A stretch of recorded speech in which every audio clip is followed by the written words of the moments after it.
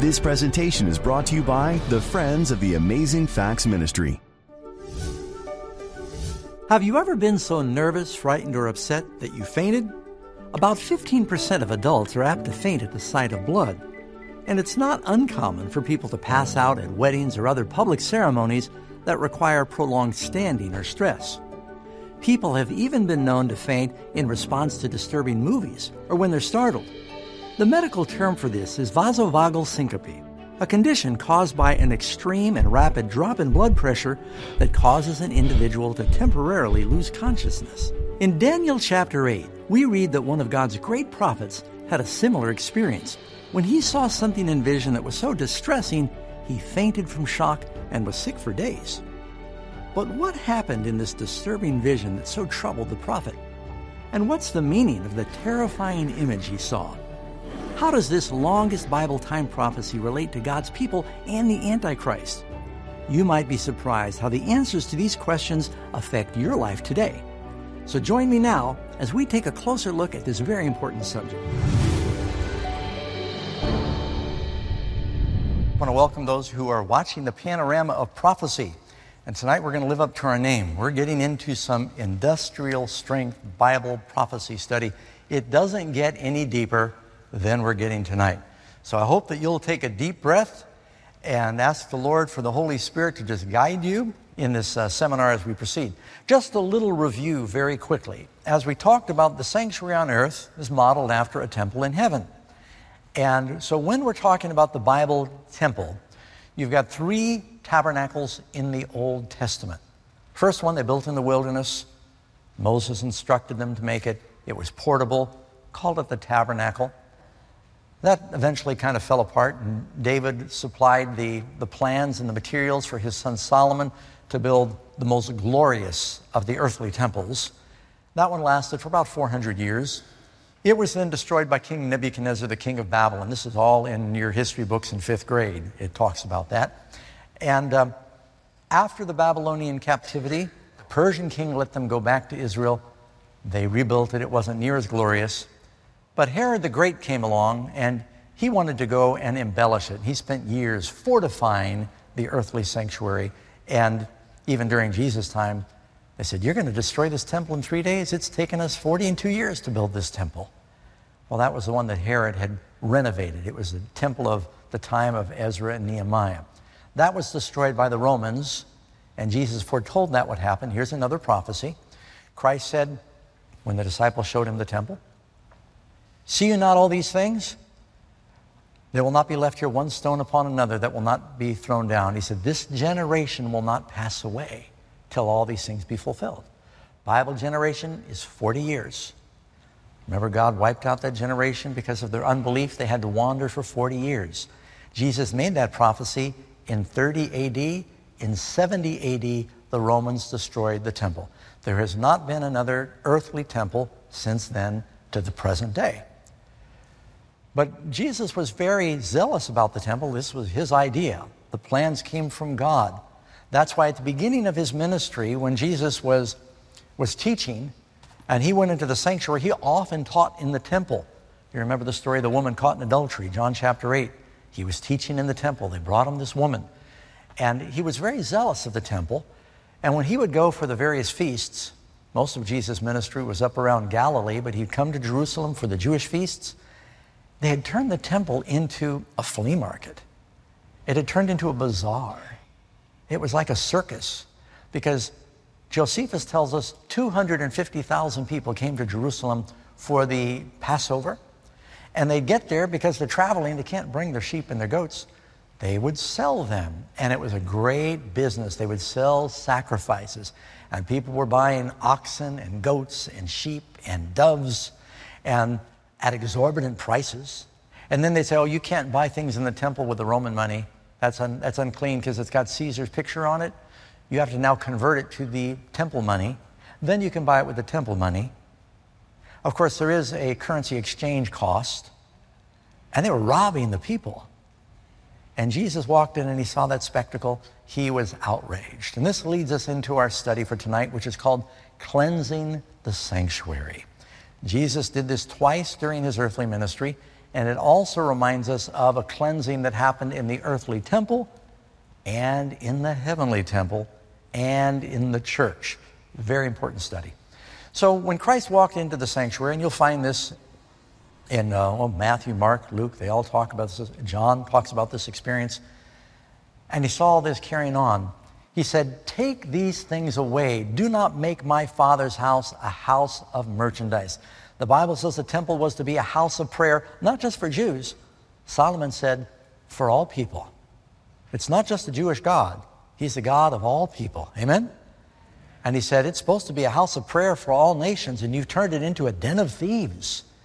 And Jesus, just by his word, it tells us he made a whip of cords, but it doesn't say he whipped anybody. He stood there with that whip, and they looked at him as judge, and they were overcome with terror. It's like they were looking into the eyes of the Almighty. And everybody went scampering out, and Jesus went by, and he threw over their money tables, and all the money went clanging down to the floor. All the animals were kicked out of their cages, and they went stampeding out of the sanctuary. And in a few minutes, they were all gone, and it was quiet. And then it says the children. He wasn't mean, because the children came in and they sat and listened to him, and the children were singing. And so people think Jesus went around the temple and he started beating and whipping people. It's not what happened. He just spoke. But he cleansed the sanctuary from all the worldliness that had come in. In the Old Testament, they had a service where they cleansed the sanctuary from the sins that had been symbolically stored there through the year. Your body is the temple of the Holy Spirit. God wants to cleanse that sanctuary. Jesus often healed people, didn't he? He said he wants us to have an abundant life. The church, what know ye not that ye, plural, are the temple of God? Paul said to the church. Whoever defiles that temple, him will God destroy. Tells about this Antichrist power that sits over the temple of God, a defiling influence. And then the Bible tells us that he's got a temple in heaven. Christ cleanses them all. He is the great temple cleanser. So we've learned last night, it's in Psalm 77, verse 13, your way, O God, is in the sanctuary. Who is so great a God as our God? Psalm 77, 13. So we're going to take a look at a prophecy that was given to the prophet Daniel that you'll find in Daniel chapter 8. If you have your Bibles, I invite you to turn there. And these are two prophecies between Daniel 8 and Daniel 9 that ends up being the longest time prophecy through history, and it talks about the cleansing of the sanctuary. In the 3rd year of the reign of King Belshazzar, a vision appeared to me, Daniel, after the one that appeared to me the first time. That's in chapter 7. I saw in the vision, and so it happened while I was looking, I was in Shushan in the citadel, which is in the province of Elam, and I saw in the vision that I was by the river, Ulai. And then I lifted my eyes and saw, and there was standing beside the river, there was a ram that had 2 horns, and the 2 horns were high, and one was higher than the other. And another one came up last, and I saw the ram pushing towards the westward, northward, southward, so that no animal could withstand him, nor was there any that could deliver from his hand, but he did according to his will and became great. And as I was considering, suddenly a male goat came from the west, across the surface of the whole earth, without touching the ground. And the goat had a notable horn between his eyes. Then he came to the ram that had the 2 horns, which I saw standing beside the river, and ran at him with furious power. And I saw him confronting the ram, and he was moved with rage against him, and attacked the ram, and broke his 2 horns, and there was no power in the ram to withstand him. But he cast him down to the ground and trampled him, and there was no one that could deliver the ram from his hand. Therefore the male goat grew very great, but when he became strong, the large horn was broken, and in its place 4 notable ones came up towards the 4 winds of heaven, meaning north, south, east, west. And out of one of the 4 horns that came up in this goat was a little horn that grew exceedingly great towards the south and towards the east and towards the glorious land. And it grew up towards the host of heaven. And it cast some of the hosts and some of the stars to the ground and trampled them. He even exalted himself as high as the prince of the host. That's Christ. And by him the daily sacrifices were taken away, and the place of his sanctuary was cast down. Because of transgression, an army was given over to the horn to oppose the daily sacrifice. And here's the main thing. He cast truth down to the ground. And he did all this, and he prospered. Then I heard the Holy One speaking to the other Holy One, these angels that are talking in Daniel's presence. How long will the vision be concerning the daily sacrifices and the transgression of desolation? You've heard of the abomination of desolation. The transgression of desolation and the giving of both the sanctuary and the host to be trampled underfoot. He said unto me, for 2,300 days, then shall the sanctuary be cleansed. Okay, we read it, and now we're going to review what we just read, but you've got the biblical, I wanted you to get it right from the Bible, context for all of this. Question number 1. Daniel had an amazing vision in which he saw a ram with 2 horns. Who does this ram represent? Now the good news is later in Daniel chapter 8, you can see Daniel 8:20, an angel comes along and he says, I'm going to help explain the vision. So it's not like we went to the newspaper to find out what it means. There's no doubt about what it means. An angel in the same chapter says, here's what it means. So that makes it pretty definite, don't you think? The ram that you saw having the 2 horns, they are the kings of Media and Persia. You have Media, the Persians came up later, but Persian became much bigger. Most of it, history talks about it as the Persian Empire. Next question. Daniel then saw a goat with a great horn between his eyes. What does this mean? Before I go to the answer, it's interesting if you know your Bible. Daniel chapter 7, he has a vision of 4 animals. You get a lion, a bear, and a leopard, and a strange beast. They are all, according to the Jews, unclean animals. Now you get to Daniel chapter 8, and these are clean animals. The Jews were all shepherds. A goat, ram, they were clean animals that they used to have in their flocks. When Babylon was in power, they persecuted the Jews. The Persians and the Greeks, they allowed them to, most of the time, they allowed them to practice their religion. So Daniel saw this goat with a great horn between his eyes. Who is he? The male goat is the kingdom of what? Greece. And the large horn that is between his eyes is the first king. Now this is really phenomenal when you think about it, because when Daniel's making these prophecies, Greece, the likelihood that Greece was going to rule the world would have been unlikely when Daniel made the prophecy. Philip, the king of Macedon, father of Alexander the Great, he wasn't even alive then. And so the notion that they would at some point rule the world, they were just tribes up in the north of the Mediterranean there. And then later they foretell that Rome is going to rule the world. Rome wasn't much beyond Romulus and Remus, these twin brothers that were supposedly reared by wolves. They were just some tribes that were primitive. The idea that they would rule the world, you know, right now if I made a prophecy and said, yeah, in 300 years, Tasmania is going to be the world power. Nothing against any Tasmanians here, but I mean, who would predict that? And so you have to realize, we know that Daniel foretold these things before they happened. The very fact he got the kingdoms right is one reason it's such a remarkable book. Don't go anywhere, friends. In just a moment, we're going to return for the rest of today's presentation. You know, the ancient Hebrew sanctuary was a fascinating structure filled with symbolism regarding the coming Messiah and the sacrifice that he would make to offer salvation to all of humanity. But just what were these symbols? What exactly do they represent? And what important messages do they have for us today? We have a special free resource we'd like to give you concerning this mysterious topic. It's called God Drew the Plans.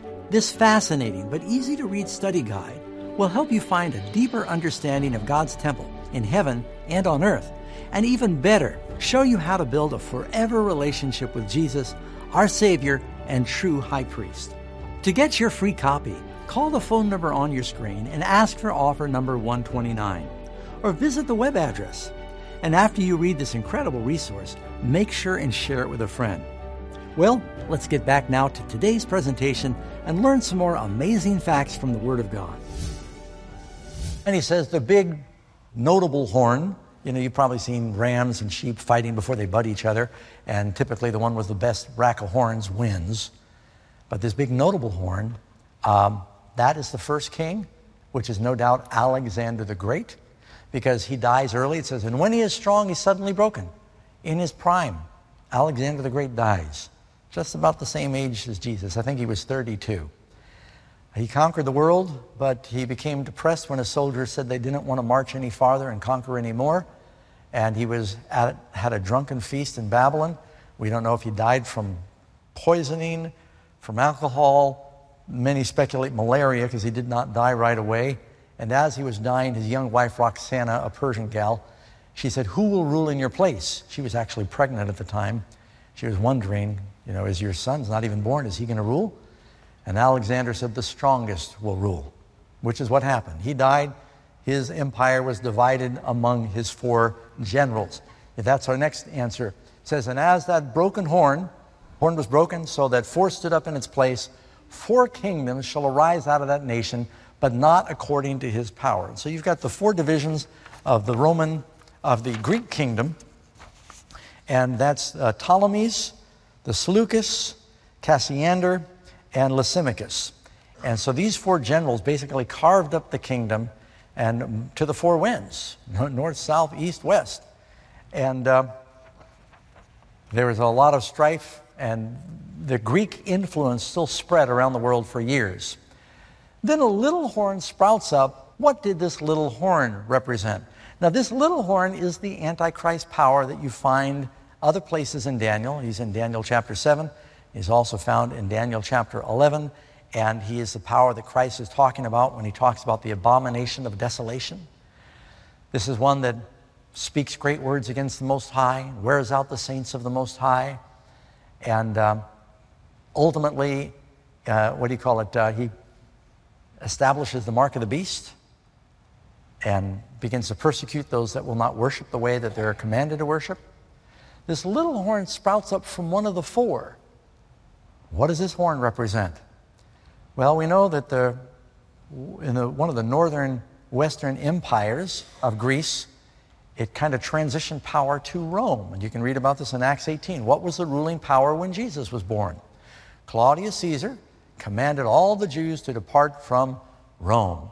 Rome are the ones that imprisoned John when he gave the vision. He had been imprisoned by the emperor. And so then you got the Roman power. But the Roman power does not stay purely political pagan power. Christianity began to explode through the Roman Empire. It tells us that this little horn power goes through a transition. In this horn were like the eyes of a man, and a mouth speaking pompous words. And it says, "He shall be different from the first ones." Just like when you get down to the legs in Daniel chapter 2, the legs are iron, but the feet are iron with clay. In this vision, you've got another power, but it's not quite the same because it's a commingling of religion and government. It is religious and civil. Now, what happened, just giving you a quick overview of history so that everybody knows. As Rome was first established, Christianity began to spread quickly through the Roman Empire. Even in Paul's day, he said that the gospel's gone into all of the earth. But then, as the Christians grew, they began to be persecuted. The devil wanted to wipe them out. Christianity was declared religio illicitae. Because there was so much connection between Christians and Jews, they both used the same holy book. And when the Jews rebelled against Rome, the Romans said Christians and Jews are forbidden religion, and they were terribly persecuted. You've heard about how Nero fiddled as Rome burned, and he blamed the Christians, and Christians were burnt at the stake, and they were fed to the lions, and they died in the Colosseums, were slaughtered by gladiators. And the devil hoped to wipe out Christianity through persecution. But the more they persecuted them, the more they grew. So then the devil came up with plan B. He said, if I can't destroy them from the outside, I will destroy them from the inside.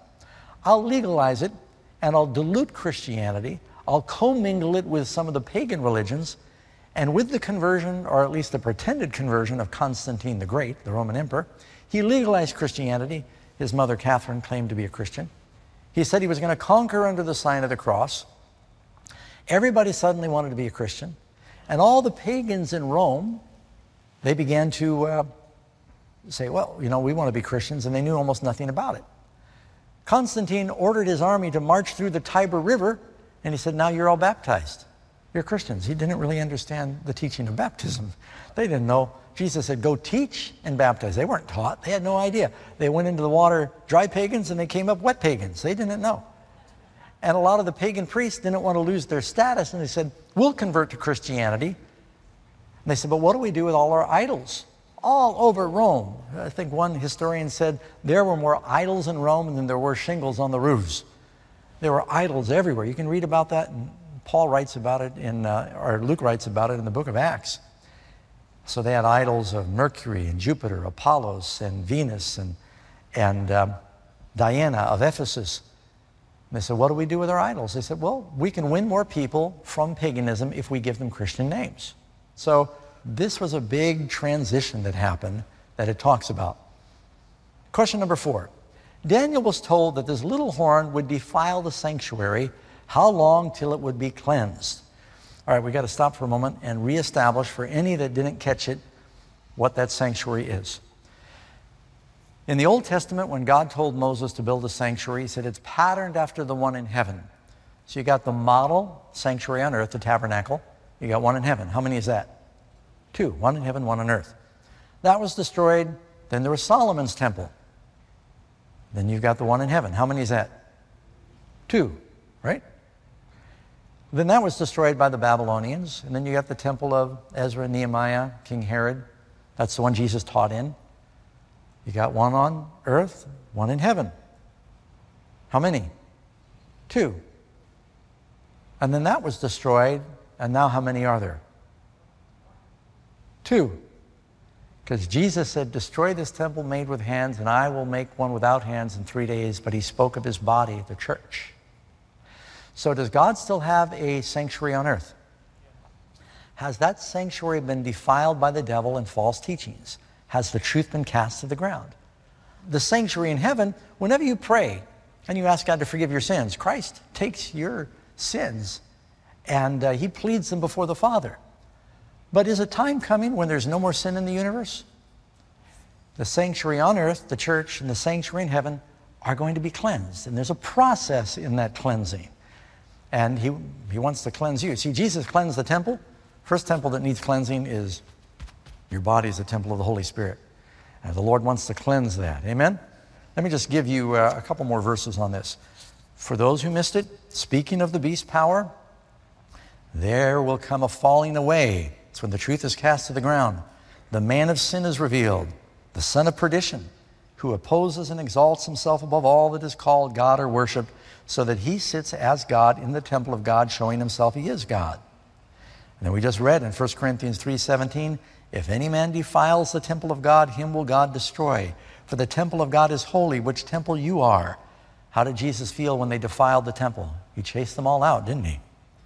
Ephesians 2:19, now therefore you are no more strangers and foreigners, but fellow citizens with the saints. It doesn't matter if you're a Jew or Gentile.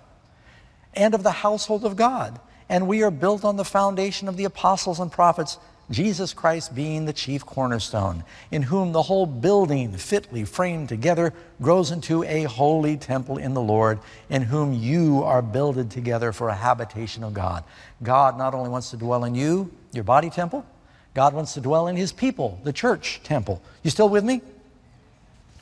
1 Peter 2:5, you also as lively stones, living stones, are built up into a spiritual house, a holy priesthood, to offer spiritual sacrifices acceptable to God by Jesus Christ.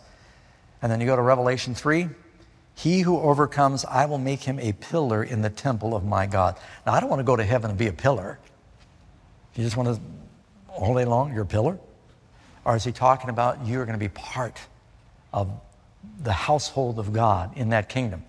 So when the Antichrist power defiles the sanctuary, and when he sits in the temple of God showing himself that he is God, that temple that needs cleansing is the temple on earth, his people, and there's a cleansing that happens in the temple in heaven.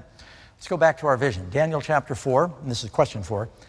Daniel was told that this little horn, and of course it's in Daniel 8, this little horn would defile the sanctuary. How long until it would be cleansed? We showed that to you twice now. For 2,300 days, then shall the sanctuary be cleansed. So we get this time period. How did Daniel respond when he saw the little horn power persecuting God's people and obscure the truth? At the end of this vision, when he sees the persecution, he sees what the future of God's people are. Daniel's an old man at this point. Daniel 8:27, he says, I, Daniel, fainted, and I was sick for days. And I was astonished by the vision, but no one understood it. He knew the part about Greece and Persia and Rome, but he didn't understand this Antichrist power, this little horn power that was going to persecute. So before the angel can finally give it all to Daniel, he faints, which means the angel has to come back and give him one of the most important things, which is what? Starting point for the time period in the prophecy. At the beginning of your supplications, go to Daniel chapter 9 now. I started reading too soon. I want you to go to Daniel 9, and here is the second part of this prophecy. Daniel fainted, so the angel comes back, and Daniel offers his prayer saying, Lord, how long will your people be captives here in Persia? He was reading the prophecies of Jeremiah. He said, when are they going to go home? When is the Messiah going to come? Is the prayer of Daniel's heart. At the beginning of your supplications, the command went out, and I've come to tell you. So the angel comes to explain this vision in Daniel chapter 9, and it's going on with the vision of Daniel chapter 8. Don't forget to request today's life-changing free resource. Not only can you receive this free gift in the mail, you can download a digital copy straight to your computer or mobile device. To get your digital copy of today's free gift, simply text the keyword on your screen to 40544 or visit the web address shown on your screen. And be sure to select the digital download option on the request page. It's now easier than ever for you to study God's Word with amazing facts wherever and whenever you want. And most important, to share it with others. Did you know that Noah was present at the birth of Abraham? Okay, maybe he wasn't in the room, but he was alive and probably telling stories about his floating zoo. From the creation of the world to the last day events of Revelation, BibleHistory.com is a free resource where you can explore major Bible events and characters. Enhance your knowledge of the Bible and draw closer to God's Word. Go deeper. Visit the Amazing Bible Timeline at BibleHistory.com. Have you ever skipped a meal? Not a bad idea if you need to watch your waistline, but there's a heavenly food you should never skip, God's Word. Yet, how can you dive in daily when you're so busy? Amazing Facts has you covered, and it's as easy as signing up for our daily devotional and verse of the day, both sent directly to your inbox, ready to bless, inspire, and inform you. To start receiving the Amazing Facts daily devotional and verse of the day, visit amazingfacts.org and click on Bible Study in the main menu. You'll be glad you did.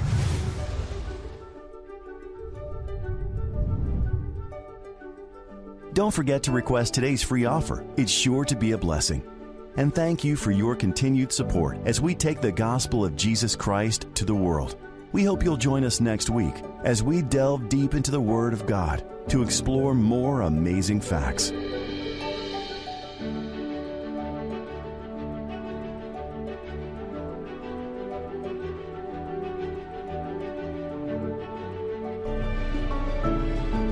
This presentation was brought to you by the Friends of the Amazing Facts Ministry.